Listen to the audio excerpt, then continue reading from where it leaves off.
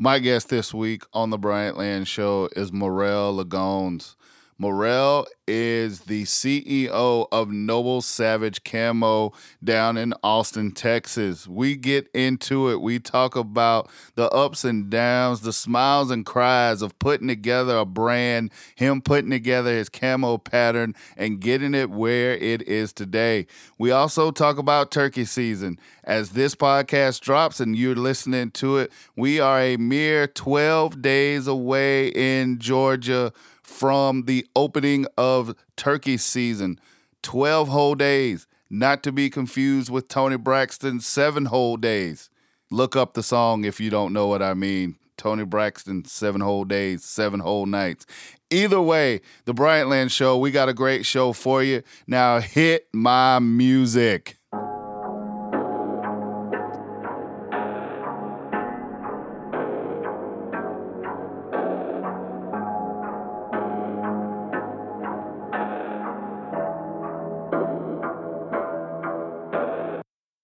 From Stone Mountain, Georgia, this is the Bryant Land Show. Hosted by proud Gamecock and South Carolinian AB3. Rain, rain, go away. Come back in September when you can help our food plots. Welcome to another episode of the Bryant Land Show, coming to you from a very rainy Stone Mountain, Georgia. But I'm inside where it's dry. It's raining outside. I would like to be able to get outside and get in the woods if it would stop raining. Like I said, turkey season is around the corner. We are amped up. We're jacked up for that. But before we can get into turkey season, we still got a little bit of time. So hopefully it'll stop raining. We can get back in the woods, make a couple of preparations, and then be ready to go for March 21st, the turkey season opener here in the state of Georgia. As I said earlier, my guest this week is Merrell Ligons. I am not going to do a whole continue to draw this out or do a big whole drawn out introduction. CEO of Noble Savage Camo. We're going to get the 411 on his camo and how things are working out and just what he's done to get his camo to where it is. So, ladies and gentlemen, without further ado, you guys kick back and listen to my conversation with Merrell Ligons. Merrell Ligons on the Bryant Land Show. Bryant Land. Merrell, thank you for taking the time all the way out in Texas, man. What's going on out there in the big state of Texas? It's everything's bigger and better out there. What's going on? So they say, man. Right now, we're just trying to stay dry a little bit. So we need the rain. It's funny, Texans, we complain when it rains. We complain when it's too hot. We complain when it's too cold. But, I know that right now, this is going to pay off come spring. Turkey season's around the corner, so looking forward to that. It's almost no different than here in Georgia. Like, literally, if there's been, it's March 4th as we record this, so let's just say we're like 60-some-odd days in. I feel like, literally, it's been raining 50-some-odd days. I got puddles in my backyard down on my property. I got all kind of puddles and areas that hold water that I had no idea was holding water now. So I don't know, but like you said, when turkey season opens up, hopefully it'll be beneficial. And then we need this kind of rain in September once we put down the food plots. Like that's when we really need it, not in February. I'm always jealous of like guys out there in the Southeast in certain areas where you guys can do food plots. I've tried so many times here in Texas, and I feel like maybe I'm just not doing it right. Maybe I could do a little more research, but food plots in August in Texas, it just doesn't happen. And see, I'm the opposite. Like, I get the food plot thing, and I've done them, and this past season was probably the most success that I've had with them, but I am straight up, like, I have no problems, no apologies with dumping corn, dumping protein feed into a feeder, keeping that up, doing the maintenance, doing the work of keeping that going, than screwing around with food plots, because sometimes food plots is, at least for me, it's all or nothing. Like, it's either like I said, this past season was pretty good, but for the most part, it's been complete miss. And I've done better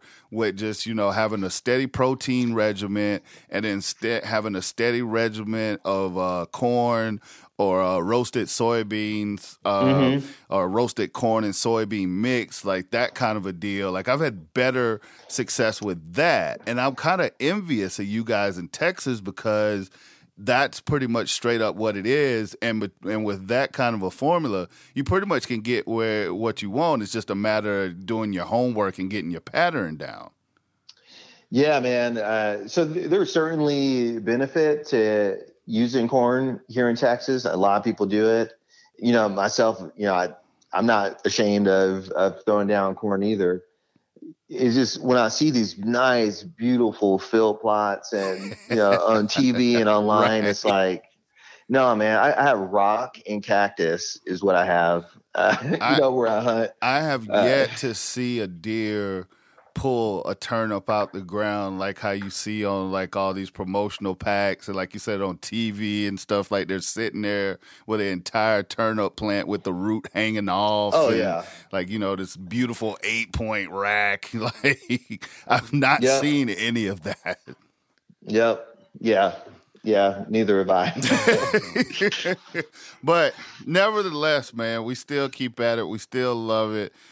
Oh, yeah. So, I mean, that's what it is. But, man, I got you on because, we've talked on a few occasions about your brand, your camo, Noble Savage, and just, sharing things, going back and forth, what it takes to build a brand and, things of that nature. But I wanted to find out more, and I wanted to give you a chance to tell your story as far as like, putting together a brand. Because for me, Bryant Land was, and I'm, again, not ashamed to say, Bryant Land was born out of vanity.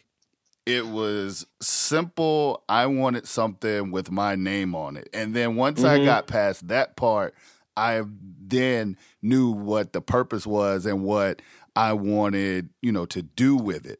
Noble Savage, how was that born? Where did you come from? Or like, where did you get the idea from? What made you want to go out and start that task? Yeah. So, really, it's from being in the woods. And I mean, we all wear clothes, right, in the woods. And to a certain extent, probably had a similar experience as you. Like, man, you look at what you have on and think to yourself, like, I can do that, right? Right. And so you start, my kind of inspiration for the pattern itself and the color scheme and things like that really came from what I saw in the woods from nature.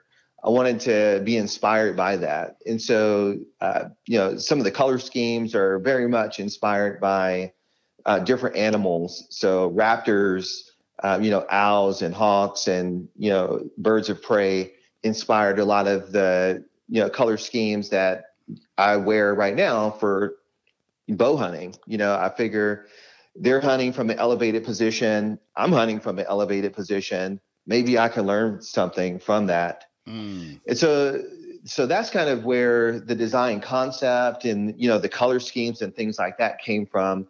I had a vision in my head, but I don't know anything about manufacturing a product.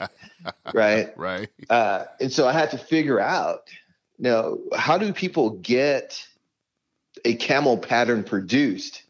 First of all, I mean, you're not just sketching it out on a notepad and then just printing it on garments. So you have to do the diligence, you have to do the work, and you find out one part. It's like, okay, this is how you get a pattern produced, and go out and get that done. And you say, wow, that was a lot harder than I thought. Okay, so now what? What's the next step? And you find out the next step, getting samples and things like that. That was a lot harder than I thought. Yeah. And as it turns out, business, at least in entrepreneurial pursuits, you're taking one step at a time. And you take that step and you look back, you're like, wow, that was a lot harder than I thought, but I did it. And then you just keep taking the next step and you take the next step. And, a year or 2 or 3 later, you look back and you say, man, I kind of have a brand now. Right. Right. You just you look back at that road. Like, are you the kind, because I know I'm the kind of person, I'm so focused on the finished result. Mm-hmm. And so I don't always enjoy the process or the baby steps or celebrate, the different steps and milestones. Are you more of do you trust, quote unquote, trust the process? Do you enjoy it? Do you, immerse yourself in it? Or are you more looking at the final? Yeah, I think you and I are similar in a lot of ways. I was a baseball player growing up. I actually played a little minor league baseball for the Royals for a couple seasons. Nice. What position? And so I was a middle infielder. Okay. Shortstop and second base primarily. Yep. Mm-hmm. And so I am incredibly goal oriented. Like, I want to be the first across the finish line. But very quickly I realized business doesn't operate like that. And you have to be, I'm still very goal oriented, but you've probably experienced this. I know I have. This journey is a series of goals that you need to achieve in order to be successful. And so what I found is that I have a vision in my mind of what I'm looking to achieve with the brand. And that goal is way out there. Right. And part of it, I don't even know if I can really say anytime like, yeah, I've achieved it, but it's aspirational. I'm always reaching for that. But with that in mind, there are a number of small steps and goals that I have to achieve in order to get there. And so, I'm 40s. And so I write things down. Yep. And I like to scratch them off. I'm satisfied when things get scratched off the to-do list. And that's what keeps me going, because I can look at that and I know that even if it's a small thing, like today I'm going to get business cards. It's a small thing, but it's still an accomplishment. Right. And that kind of keeps me motivated and keeps me going. And it's something that you can check off. Mm-hmm. Now, you were saying, like getting the development and things of that nature, for you to get a prototype, like the very first, piece of camo, from the beginning of the idea to that step, how long of a process was that? That took me over a year, easily over a year, probably a year and a half, from just concept to actual product in hand. And then you get product in your hand and you're like, this isn't quite what I had in mind. And then you have a series of those things where you're like, that's close, but not quite. And,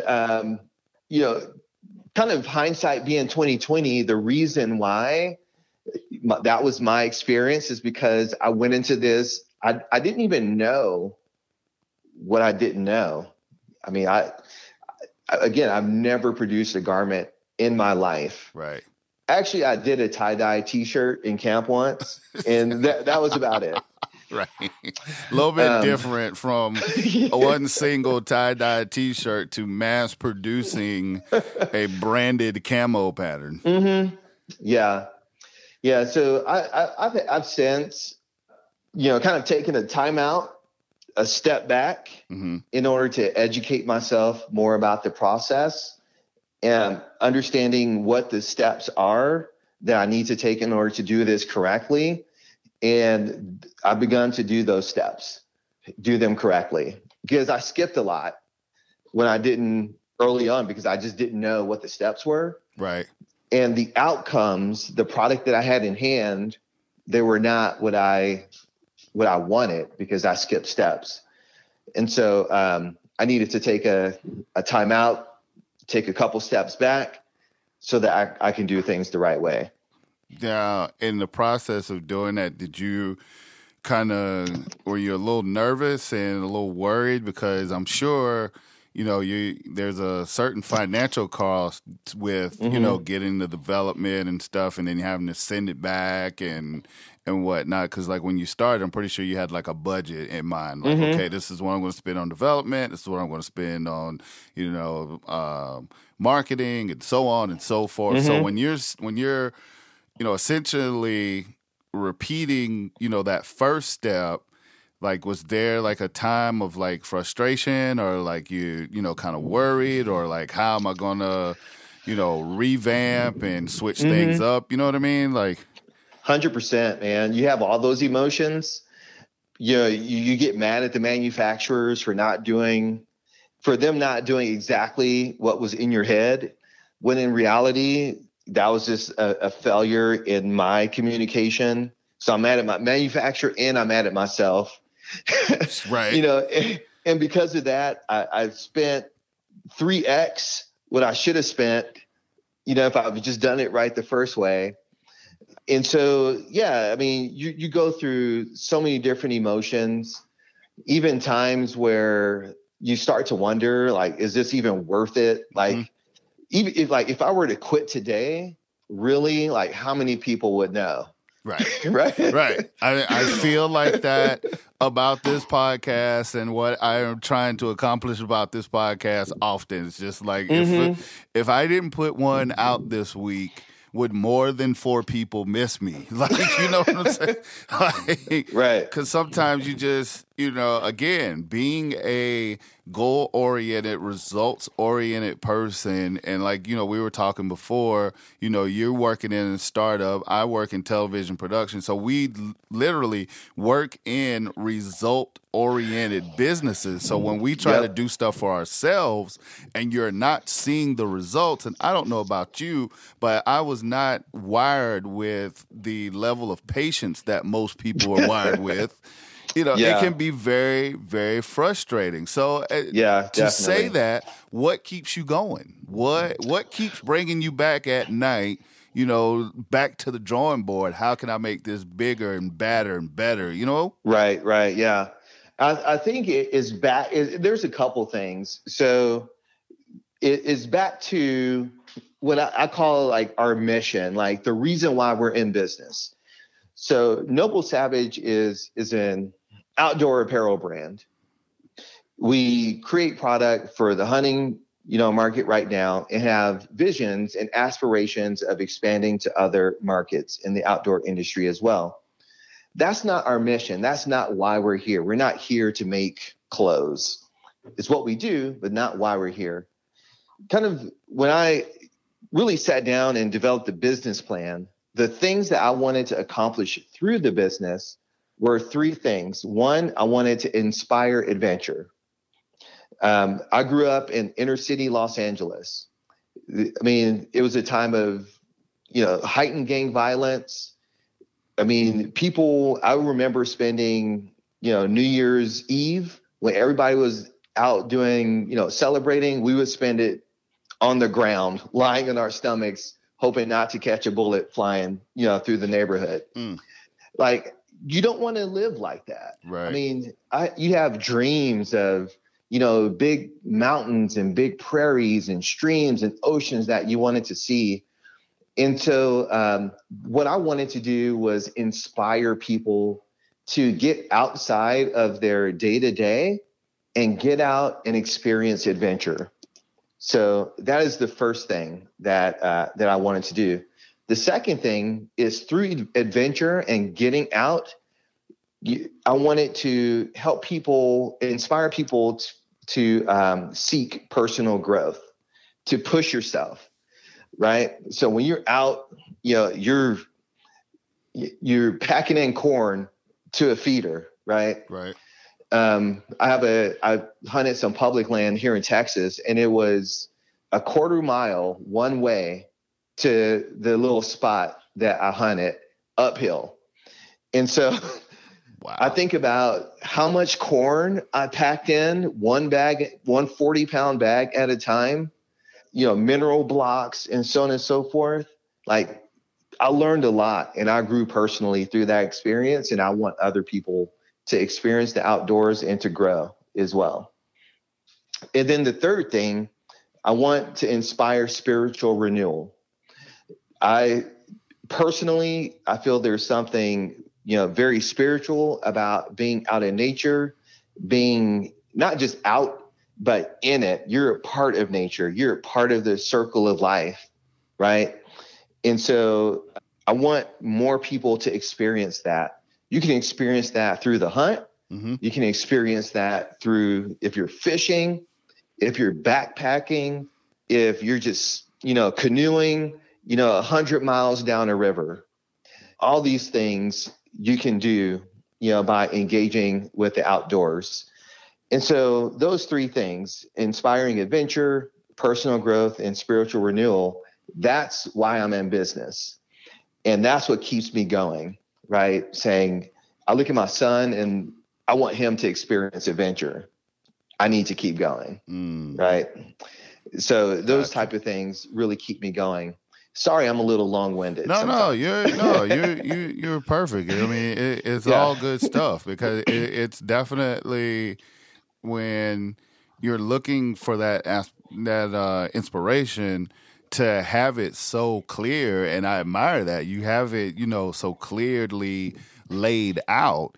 So, you can, do you have it like on your wall, or like on a sticky note or something like that, like where you can always like go back to it or whatever? I early on, I created a business plan, and I got everything down. It's in like a Word document. Right. And it's not, the business plan is not something you write and it sits there. It's a living, breathing document. I've changed it so many times, I don't even know. I just changed it like 3 weeks ago. Right. Wow.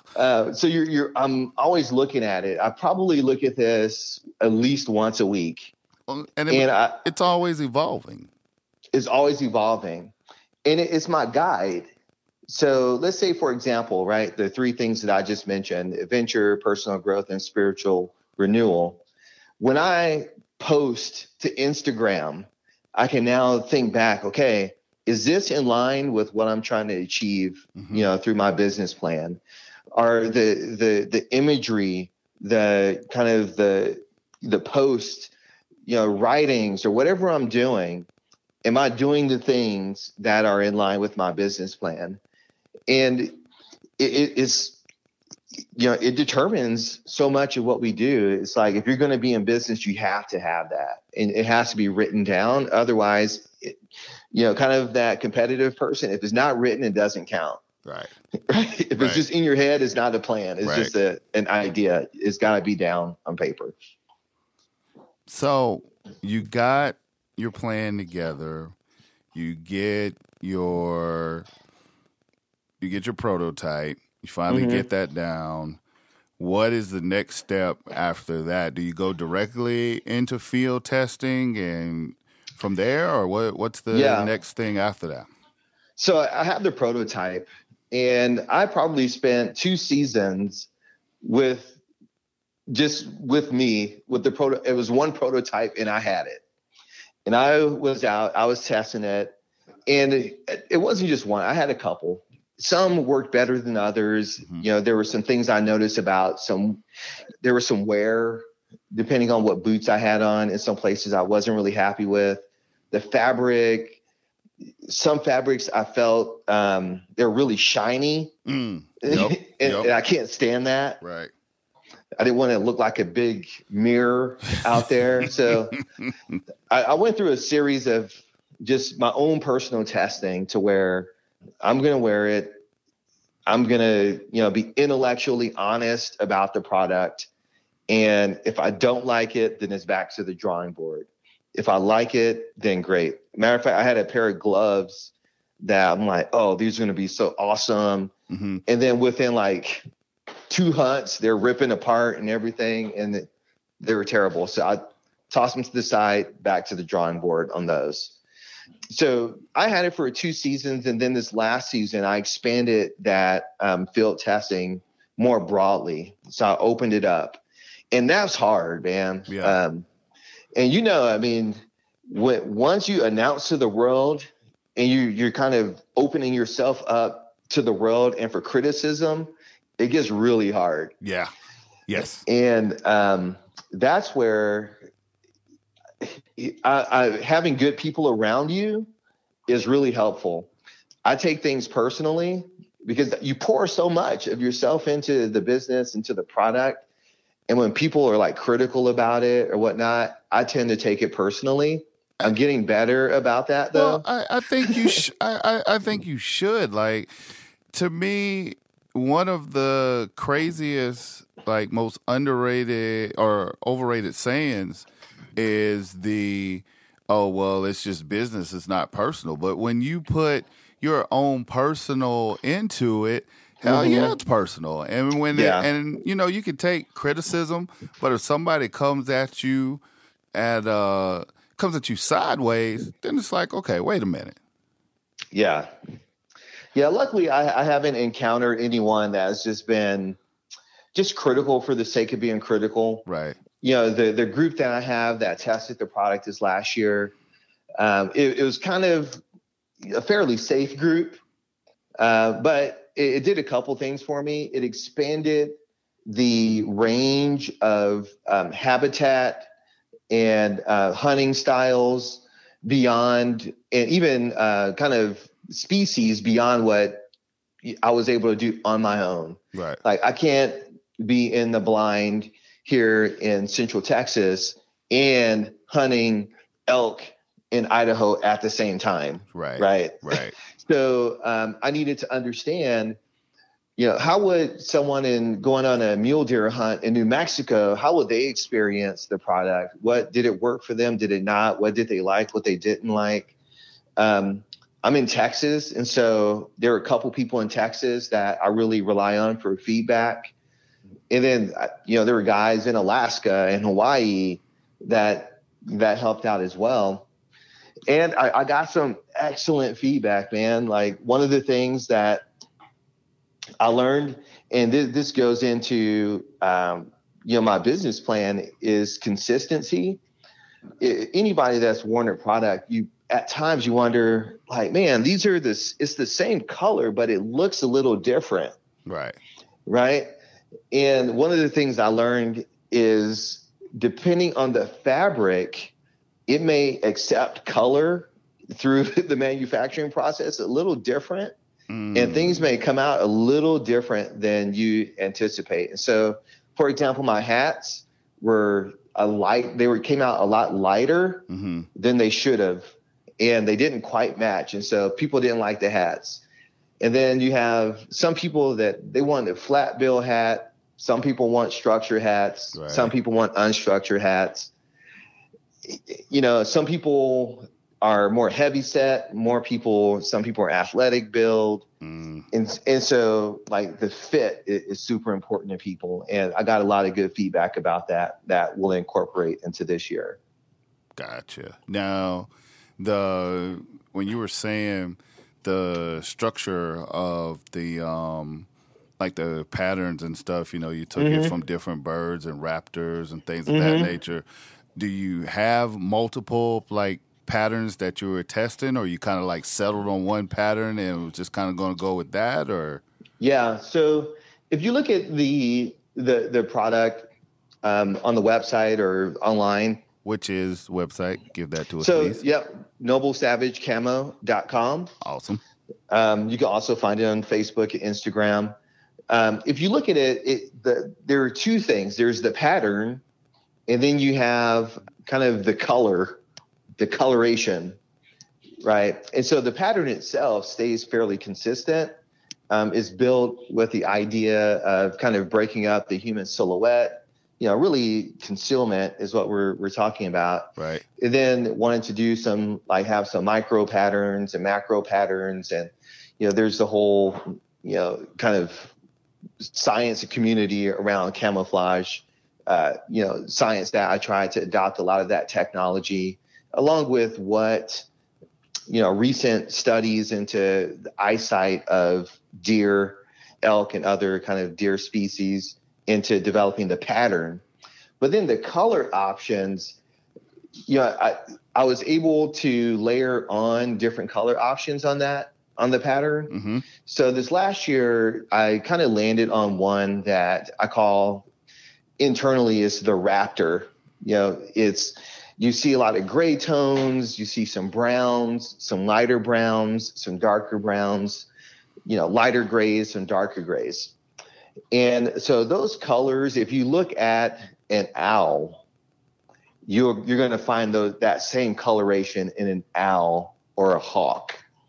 And that's directly where those colors came from, or from those animals. Nice. So now when I talked about hunting is where we're cutting our teeth, mm-hmm. because I believe hunters, we experience a wide range of weather conditions, terrain and things like that. And it's the perfect proving ground for a lot of things. But not everybody, let's say if you're out fishing, you're probably going to want something a little different, right? If you live in the Southwest in Arizona, the coloration might be a little different than if you live in the Northeast or, out in the Southeast where it's very green, right? So in kind of the roadmap, there are ideas about different color schemes that can be applied to the pattern itself. But for right now, the Raptor pattern and the Raptor color option is kind of where we landed on. Nice. Mm-hmm. Again, all structured, all, together, doing your testing, mm-hmm. you're getting things together. So now after this season of testing, what are you going to break out for that? Well, twofold question. Question one, what are you going to what changes or what are you going to break out this year based mm-hmm. off your testing from last year? And then two, your distribution, are you making any waves with that as far as like trying to get it in the stores or anything like that? Mm-hmm. Or are you good with, controlling your distribution like through your website and things like that? Right. So how much time do we have to talk about this? Yeah. Okay. Let's start with kind of new and upcoming. Mm-hmm. What are we working on? One of the things we heard loud and clear that's a pain point for people that hunt. It was fit. And it makes perfect sense. What we're talking about are clothes. As a matter, I went to bought some jeans the other day for a company function, mm-hmm. which I buy jeans like once every 4 years. I'd rather be punched in the face than to go, buy jeans or clothes for that matter. Right. And so I had to go. There's a JCPenney's by me. I went to JCPenney's and I swear I tried on like 12 different pair of jeans. And each one fit a little different. I had to try on all those to get just one that fit. And so fit in apparel is super important. And so we made a lot of, adjustments in how we do our sizing right. and fit to make it more comfortable for more people when they're out in the field. And when it comes to some of the product, we're doing a lot more in terms of, you can call it technical design. So some of the features that you will see in other things like, gusseted, crotch area or, enhanced, hooded zippers or, things of that nature, some, additional features that help make you more comfortable and more quiet when in the field. We're exploring some different fabrics as well to allow you to be in the field in a more more conditions. So the last for 2020 hunting season, our products were not like water resistant really. I mean, they held up okay, but in a downpour, man, you're going to get wet. Right. And that's the reality. I'm in Texas. It doesn't happen very often. But remember, I have guys in Hawaii or guys in Michigan or guys in the Georgia area where it does rain a lot. Sure. Yep. And so I needed to make some adjustments to give more people an opportunity to be out in the elements a lot longer. And that's going to lead to success. So those are the type of things. And then I'm going to make some concessions on the hat. Like for one, I like an unstructured hat. Yeah, I have, like my wife says, I have a peanut head. So I'm okay with having an unstructured hat. But most people like, your standard structured hat. Right. And so, again, I personally don't, but I want to be a customer-centric business. Meaning, yeah. Go ahead. No. I was just saying, I'm agreeing with you because that's hard, man. It's like you look at something and you're like, okay, well, I don't like that. But you got to manage that because it's like, okay, well, are you making this for you or are you making it, for your customers so somebody will buy it? Because just because you like it doesn't mean that they're going to like it. And, sometimes they're going to like stuff and you're going to like, that is just pure, like, not something I would want to be a part of. But if it's satisfying your customer, then you kind of got to go with it. Yep. Yeah, that's exactly right, man. And for the first couple years, considering I was the only one wearing the product, I have my own preferences. Right. And you look on the website or you look on the Facebook page and you see me in a lot of pictures. And one of the things I was really excited about this last year is that it wasn't just me anymore. Like, man, I got a lot of other people out here with a lot of other opinions. Yep.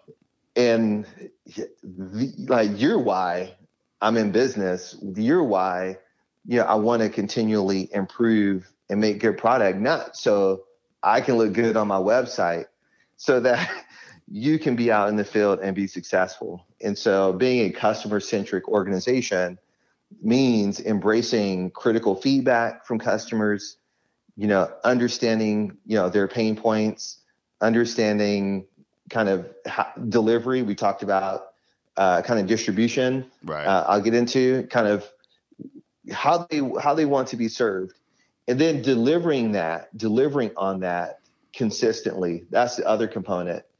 If you ever go to, let's say McDonald's, which I don't go there very often. Let's say Chick-fil-A. I like Chick-fil-A. Okay. If anybody goes to Chick-fil-A, man, you know what you're going to get. You're going to get in line, and then like 36 seconds later, you got your food. Right. Like, that's Chick-fil-A. Right. And the reason why they can do that, though, is because they have a very well-defined system for how you take an order, like how you get your straw. You ever have a line at Chick-fil-A and then there's just somebody there with your receipt and a straw? It's like, boom. Right. They got it down to a science. Down to a science. It's this consistency. And so that's what I want to build into the business. That's what I aspire to. I want to be able to deliver, product to the customer base consistently. I want you to have a consistent experience. And that's why feedback is so important. If something is not working, I want to know so that we can correct the process. Right. And then we can deliver more consistently. Man. And then distribution. Okay. So I minored in economics in school. And so this is, I kind of geek out a little bit over this type of stuff. You look at the retail model, right? And it's getting hammered right now through e-commerce and the way that innovative companies are going to market direct to consumer and things like that has been really stressful on the e-commerce business. You have companies like Dick's Sporting Goods who they're not carrying, hunting apparel. You have, Field and Streams. You have, the combination or the acquisition of, Cabela's from Bass Pro. Right. This consolidation happening in the retail markets. And so in essence, I have to think to myself, okay, how am I going to be different? And so the plan is right now is to be direct to consumer through the website. What that also means, you have to be really, really good at your website. Right. Right. So in terms of what information do people need or want when making a buying decision? Do they care about, how many ounces, my pants weigh?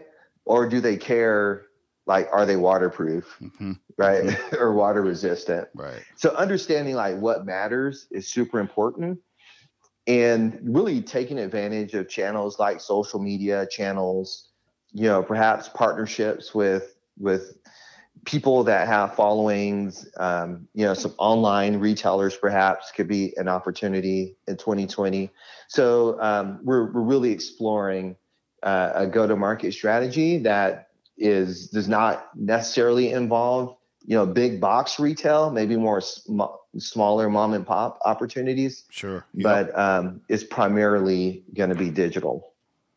Which, like you said, I mean, that's basically the primary way a lot of people are getting their stuff, hunters included. Like I'm always surprised because, hunters, we seem like, we're just more of a very matter of fact, very direct, bunch. We want to go in the store, you want to go and get your bow, you want to go in the store and pick up your ammo, mm-hmm. whatever.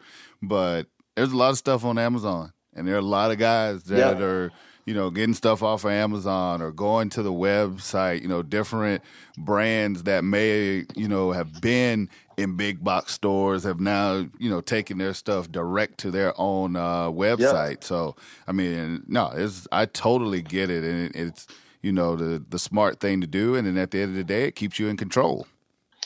Yeah, definitely. And I think thinking about kind of, the audience as well, you really have to think about, okay, if I want to be in business for the next 30 years, right? Mm-hmm. I can't cater to somebody that's, my age or older. I can't cater to somebody that's 50, 60 years old because they won't be around in 30 years. I often find inspiration from my son who's 10. I think about how does he consume information? Right. Where does he look at, what is he looking at to find out about new product? He's never stepped foot in a Sears. I don't even know if Sears is around. Right. Right. I don't know if he's ever been to a mall, to be honest with you. Oh, wow. Like, so he's on TikTok, he's on YouTube, Netflix, apps, games. This is how the younger generation, they're learning about products. They're learning about new trends. They're learning about politics on Fortnite. Right. Right. Yep. It's amazing, but yeah. Yeah. So you got to think about, if you plan to be in business for the next 30 years, you have to do some of the fundamental blocking and tackling, for today, but you can't take your eye off of tomorrow either. So right now I use my kids, they're super inspirational because they keep me honest. And when I'm thinking like a 42-year-old man, they're like, hey, Dad, like nobody does it that way anymore. Right. They keep us young. And yeah. And at the end of the day, I mean, a lot of times they are the ultimate product tester, focus group. That's the word I'm looking for. They are the ultimate focus group because, like you said, you want to build towards that future. Yep, absolutely. Absolutely. And probably your kids probably tell you the same thing, right? Oh, I mean, my kids are 15. Well, my son's fixing to be 15. Right now they're 14 and 13. And I mean, just looking at them, a lot of the stuff it's like, oh, well, yeah, I did that when, I was you guys' age, and it was like, but no, we do it this way and stuff. And I'm just like, all right, there's multiple ways to skin a cat, but yes, I see where you're going with this, but yep. They are the ultimate focus group. Yep. Yep. Yeah, they are. They keep me honest. And that kind of goes back to, something I think we were hinting on is, that desire to continue, because it is very easy. You pour a lot of time, you pour a lot of money, you're not going on vacation because you got to buy inventory for product and things of that nature. So you're sacrificing a lot. And when you're not immediately, right, seeing those results that you wanted, you're like, is this worth it? Right. Right. All you get burned out. The burnout, the doubt. Yeah. No, exactly. When you're not seeing those immediate results, it can take a hold. And I've found for me is sometimes you just got to take a step back, kind of resurvey it, and then, kind of recharge and then get back into it. And then you come up with more ideas or come up with new ideas, better ideas, things of that nature. Yep. And the other thing I think is super important is to have a network, have a network of people that you trust around you that can steer you, that can guide you, that can encourage you or correct you, to help solve, or not really solve the burnout problem, but, just kind of keep you going. Yep. And I mentioned that because I mentioned early on, I work at a tech startup here in Austin, and I look at my CEO. I mean, he's a Harvard business graduate. I mean, the guy is like, he remembers everything. He's already been successful. He's sold companies for over $300 million before. So here I am. I'm like, community college, state college guy. I'm wanting to be successful. So observing, even if you're a Harvard Biz grad, there's still struggles. I mean, he's 6 years or so into the company that I work at now, and we still struggle with things. And we have some of the brightest people I've ever encountered at this organization. And to just be around them in that atmosphere and understanding what the reality of a startup is. He uses the analogy, which like everybody gives him crap about, like the tortoise and the hare, but it's true. I mean, this is a marathon, man. You're not here. You don't have a podcast, and I don't have an apparel brand to be successful like just tomorrow. I want to be successful for the next 30 years. Right. And so because I'm not getting what I want right now, I can't let that, discourage me, because I understand that businesses aren't built overnight. And it just is going to take a lot of effort, and it takes time. And truthfully, that's what's going to separate, those who want it bad enough from those who don't. Right. And who will still be standing and still be here in, 15, 20, 30 years. Yep. Like, how bad do you want it? Because there's many times I've questioned, like, do I really want it that bad? I don't know. No, but you've gotten it this far, and I mean, just the progressions that you're making. I mean, the stuff looks good. You got, like you said, you got, a team of folks around you testing and things of that nature. So, I mean, there's only, room to go up. I mean, you got a great team around you. So, I mean, you're doing things the right way from what I can tell. Yeah, I appreciate it, man. And you're right. It's all about, I'm a people person. And I enjoy people. I respect people, and to be surrounded with people and that are just good, just honest people that are just, transparent with me. Yep. It's super, super helpful. It's super, super helpful. I mean, I I wouldn't be anywhere close to where I am today, which is like nowhere, basically. But I made a couple baby steps. I recognize that, but I wouldn't even be there without some of the people, out there. And so, very, very grateful for those folks for sure. Man, that is awesome. So let's switch gears real quick before I get you out of here. Turkey season coming up. Yeah. Obviously you're going to be out there in your camo, making it happen. Tell me a little bit about your turkey season, because we were talking, before about, just the demands on time and then how the season runs in Texas. So then that makes me believe that you are a shotgun guy, or do you try to take your bow and put it on a turkey? Okay, there's a kind of history here. So for the folks, I'm a dad. I'm a regular guy. I play some baseball, and so I also manage my son's 10U baseball team. Okay. So that basically means from February to July, I have no life other than baseball. And so the turkey season, here in Lavaca County in Texas is where I hunt turkey, is the month of April. So that's, you only have a couple weeks. Generally, during the baseball season, that gives me, in that time, I might get one weekend to go out. Maybe two if we have an early game, and then I could jet out and hunt like a Sunday morning and then come home. Right. So a couple years ago, I think it was 2015 or 16 is when I first got into turkey. Okay. And I thought, I'm going to sit here, I'm going to make, some turkey sounds, and I'm going to shoot me a turkey. Because that's what they show on TV. Right.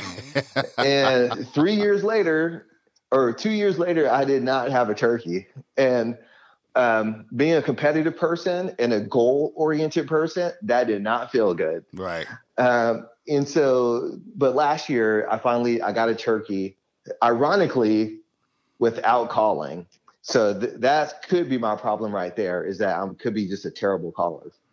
And so with that being said, the weapon of choice for me is shotgun. I can shoot with a bow. That's fine. I don't really have a preference. I don't get to shoot my shotgun very often, and so I like to take it out. Right.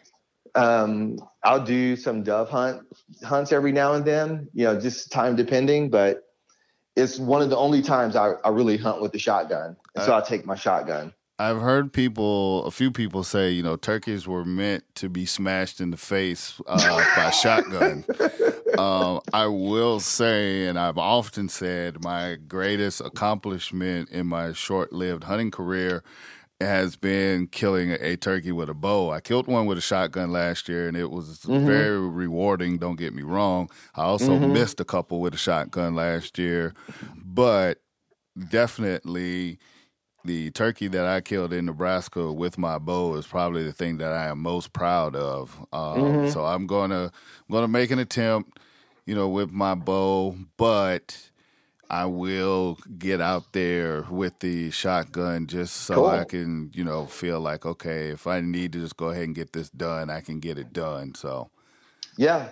But and for me, at the end of the day, it's about being out there. Man, there's just nothing like hearing those turkeys gobble, in the roost, get ready to fly down in the morning. Oh, yeah. Nothing, definitely. And especially when they get down in there, if you set up close, whether you're in the blind or snugged up against a tree, I mean, just to hear them gobbling and hear them coming, man, and right there in your chest, it's nothing like it. I've often said, there's nothing like it. And then it seems like, even though, for us, deer season closed, I think, like mid-January, and then, so you don't really do a lot. Did a little bit of waterfowl hunting in January.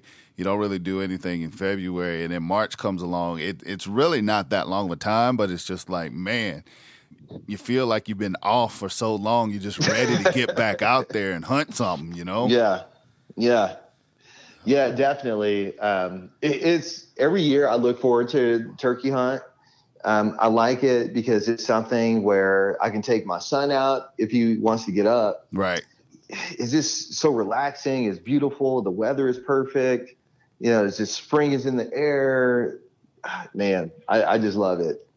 I love it. Well, for us here in Georgia, it is not far away, March 21st. So yeah, hopefully the rain will cease and I will be able to get out there on that opening weekend and try to see what I can make happen. Merrell, I really appreciate you taking the time, man. Before you get out of here, one more time, give us the website, Facebook, all that stuff where people can go and get their hands on some Noble Savage. Yeah. So you can check us out online at noblesavagecamo.com. That's the website. You can also find us with Noble Savage Camo on Instagram and Facebook. Those are the primary places. We try to do updates as frequent as possible, or when we have something compelling, to post. In the 2020, you'll see that ramp up. One of the things we're committed to do is putting out more content for you guys and more product updates. So be sure to check back there. If you visit the website, also take a moment to sign up for the newsletter. So we're going to be ramping that up here in 2020 as well. Again, with some great content, imagery and whatnot for you guys. So, be sure to sign up for that newsletter. Awesome. Again, like I said, Merrell, I appreciate it. Good luck on your turkey season. Good luck with everything coming up with Noble Savage this year. Thank you. And then, man, let's get together soon and do it again. Yes, absolutely. Adam, you have a great one. I wish you luck. Smash those turkeys, man. Most definitely. Yeah. Get some. Yes, sir. Man, I hope you guys enjoyed my conversation with Merrell. We had a great time. I had a great time talking to him and doing it. We continue to talk a few more minutes after the recording, man. And I urge you guys to go check out his Noble Savage camo. He's got some real great apparel, doing some great things, tweaking, making it better. So you got to respect that man for that. Before I get ready to get out of here, just a couple of things I want to remind you guys about. BryantLandCountry.com, BryantLandCountry.com. It's the website. Everything Bryant Land is on BryantLandCountry.com. Previous podcasts, blogs, merch, videos, all of that is on the website, BryantLandCountry.com. Make sure you go check it out. Pick up some merch, man. Springtime. Spring's going to be in the air soon. Rep your Bryant Land merch, man. Go grab you some shirts. Grab you, some tees, some women's tees. We got all kind of stuff in the merchandise, in the merch shop for BryantLandCountry.com. Go check it out. Now, I completely butchered that. I'm not going to do it again because you guys understand what I'm trying to say. BryantLandCountry.com, website, merchandise, videos, blogs, previous podcasts, all those good things. Go check it out. I'm going to get ready to get up on out of here, though. I've done enough damage for this evening. Thank you again for downloading the show. Continue to tell 5 people to tell 5 more people about it. Go over to iTunes, mash that 5-star button. You cannot do that enough. Leave us a rating. Leave us a review. We want to hear from you. Look at that. I did a rhyme. Ladies and gentlemen, thank you again. Thank you for taking the time, for checking out our podcast, and make sure you come back next week for another episode of the Bryant Land Show.